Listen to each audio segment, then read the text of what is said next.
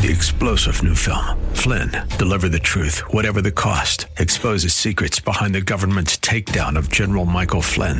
Flynn knew what the intel world had been up to. He ordered the first audit of the use of contractors. This set off alarm bells. He told the truth. He was the most dangerous person for Donald Trump to hire. They had to get rid of Flynn. Flynn, deliver the truth, whatever the cost. Available now. Watch it today. Go to salemnow.com. salemnow.com. And now, we return to the purveyors of real estate knowledge, your Real Estate Chalk Talk. Welcome back to the program. This is your Real Estate Chalk Talk. We're broadcasting from the Rack Shack Barbecue Studio in Eagan, Minnesota. HittnerGroup.com, HITTNER Group, all one word, HittnerGroup.com, 612-627-8000 is the number to call. So we're talking with Randy Buffy from the Randy Buffy Architects, Randall Buffy Architects, and 612-747-3150. And I asked him when we went out last time, we have a project over in River Grove Heights, and it's a foreclosure, big kitchen, has to be redone, and it's one of these things where you have to buy the house and then do it later. Okay. So what's the process with that then? There's no cabinets. There's nothing. They got it so you got a blank canvas there. But there's a devising wall that we're thinking about moving. We're thinking about moving the entire kitchen out towards the outside, so they got windows looking over the backyard. Sure. So talk through what that conversation sounds like with the client. Well, first it starts with a meeting with the client at the home. Okay. And it's really a programmatic kind of a conversation. What is your lifestyle? What is it? Everything from... You want to write that word down? Programmatic. You can look that up later. Programmatic. Thank you. Well, what's your program? Okay. What's your lifestyle? Yeah. What are your storage needs? So some things are aesthetic. What's the style? And what do you really... Are you looking for Northwoods Cabin? Are you looking for, contemporary? Chic, yeah. Or, where are we headed aesthetically? And then it gets all the way down to that conversation about, well, how many linear feet of cabinet do we need, for what are you trying to store? And, do you need a pizza oven? All these lifestyle kinds of things, because you can't really design anything until you really understand, well, what is it we're trying to do? Right. And, you may find out that wall that you thought you wanted to take out, well, maybe you don't really need to, because there's an imaginative way to make that happen without spending the money to tear into, larger things. Many times, though, I would say more times than not, we end up taking those walls out and opening up plans and moving things around, because a guy like me on the job site says, well, here's 3 different ways. Did you think about it this way? Did you think about it that way? Well, maybe you really don't want the kitchen where you thought you were going to have it, but let me tell you how this feeds into what you're telling me your lifestyle is. So once you have that conversation, talk about budget, then the next thing would be to have me do some design sketches. And so that I would sit down at our first design meeting. We might have 2-3 different ways of laying things out. I do them freehand because I just like the craft of drawing and sketching, and I do all my design work freehand. And so I'm actually in the last graduating class at the U of M under Ralph Rapson. He was the head of the school for 30 years. I'm the last class of the hand-drawing model building guys, because everything started going electronic afterwards. CAD. Yeah. So I do everything in CAD, and that's a fantastic pencil for that kind of a drawing. Sure. But in design, I really love doing it freehand. So back to the process. We'll sit down, and always, one of those options rises to the top, because we can see, yes, that one is really the one that is hitting it home. And then I would develop that. I would have another round of sketches to develop that in elevations and look at exactly what that would be. And then what we would do is we would pause and have the builder do a preliminary run-through on the pricing. Okay. And the reason that that's critical is just to stay on track with the budget. Do you have a budget in mind while you're drawing? Of course. Okay. Yeah, because the budget informs so many different things. And if you have a lot of funds, you're going to take that wall out and you're going to rearrange lighting. Do whatever you want. But if you have a limited budget, you might be in the IKEA world. And you might be, let's just add one window on the exterior of the house. All of these decisions that I would propose to a client are directly tied to what they can afford to spend.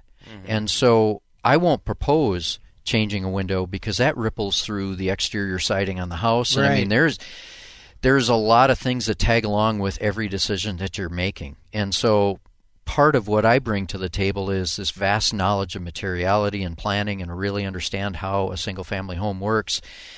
And so I will show where is the best value to put your money.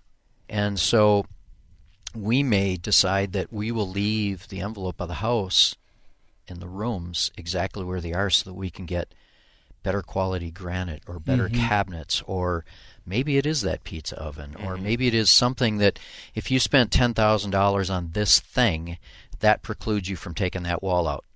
That's a good trade because this fits with your lifestyle. And so these are the kind of conversations that I'm having with my clients.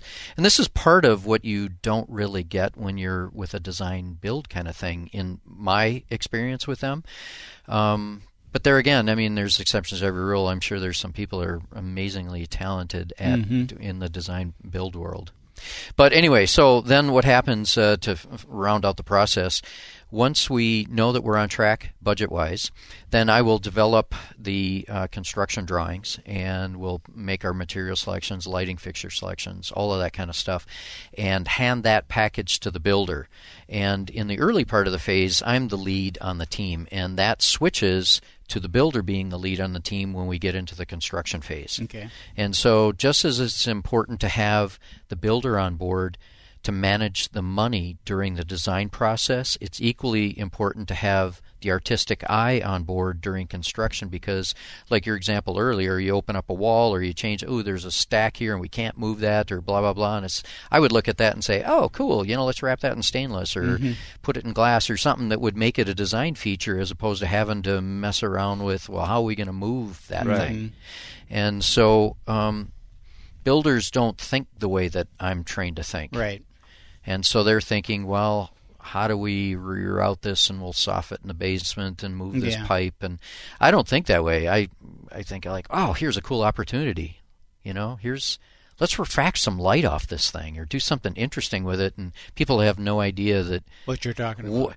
No, not what I'm talking about. It's but I'll tell you, one of the more disarming things is the level of trust sometimes that a client will give to a person such as myself. I'll never forget this. We were in rough framing on a new home, and I had explained and showed in a model and all this, in drawings. And, drawings are a little bit like a foreign language. If you're not used to reading a drawing, you, by and large, don't know what you're looking at. Right. And so you rely on me to explain it to you or show you. And a lot of times, doing three-dimensional modeling or imaging, those kinds of things are really important. But I'll never forget this. We had a site meeting, and the client walked in, and now they had framed, and he can see three-dimensionally what this was. And he goes, oh, now I get what you were talking about. And I was just like, does he like it? Does he whoa, hate it? Oh, he loved it. No, but it was like we got this far through before you finally he understood, and he trusted that I knew what I was talking about. And I love the fact that he trusted me, but it's like as much as could you try and explain, it'd be like, oh, now I get it, and that's not what I wanted. Not but what I wanted at all. But he's like, oh no, this is cool. Now I see what you're going through the process, and he's not. But it was funny because you work at 3M or wherever, you know your business and you don't know my business. And so I trust you to give me the right guidance, from your perspective in your world, and they're expecting the same from me, that same level of professionalism. And so, we do regular site meetings, answer questions, make sure materials are ordered on time and so forth. But all of that management during construction, that's the builder's responsibility. I don't get involved in that, but I just add guidance. So say it's custom cabinets, they will do what are called shop drawings, which the shop are going to fabricate the cabinetry, the custom cabinetry, and I will review those because there's always tweaks and adjustments and dimensional changes that misinterpret something from the drawing. And so it's just to make sure that the design intent is carried through and that both the builder and myself are doing whatever is in the best interest of the client. Do you have a group of contractors and subcontractors and tradesmen that you work with, like just all the time? Oh, of course. This is your pool that you go to? Of course. And, some Some guys are smaller scale that are great for small, like to do just that kitchen, maybe. But there again, what's the kitchen? And if you're at a super high level, I've done a kitchen that was $500,000. Well, you're not going to hand that to a guy who works out of his basement and has a pickup truck. Right. So there you're going to a Streeter or a Kramer or somebody like that that's I just finished one up over in Minnetonka that Kyle Hunt did. And it's funny, the level of craft and the cost is almost the same when you're at the same strata. So the pickup truck guys are kind of at one price, and the guys like a Kyle Hunt or a Streeter, their costs are almost the same. So now it's about personality. How do they do business? That kind of thing. They expect you to get out the checkbook every time that there's a hiccup, and so you meet those things out when you're doing the interviewing. And so what I would do is I would, based upon the conversations that I've had with the client, recommend, here's a couple of guys that I think would be a great fit for you.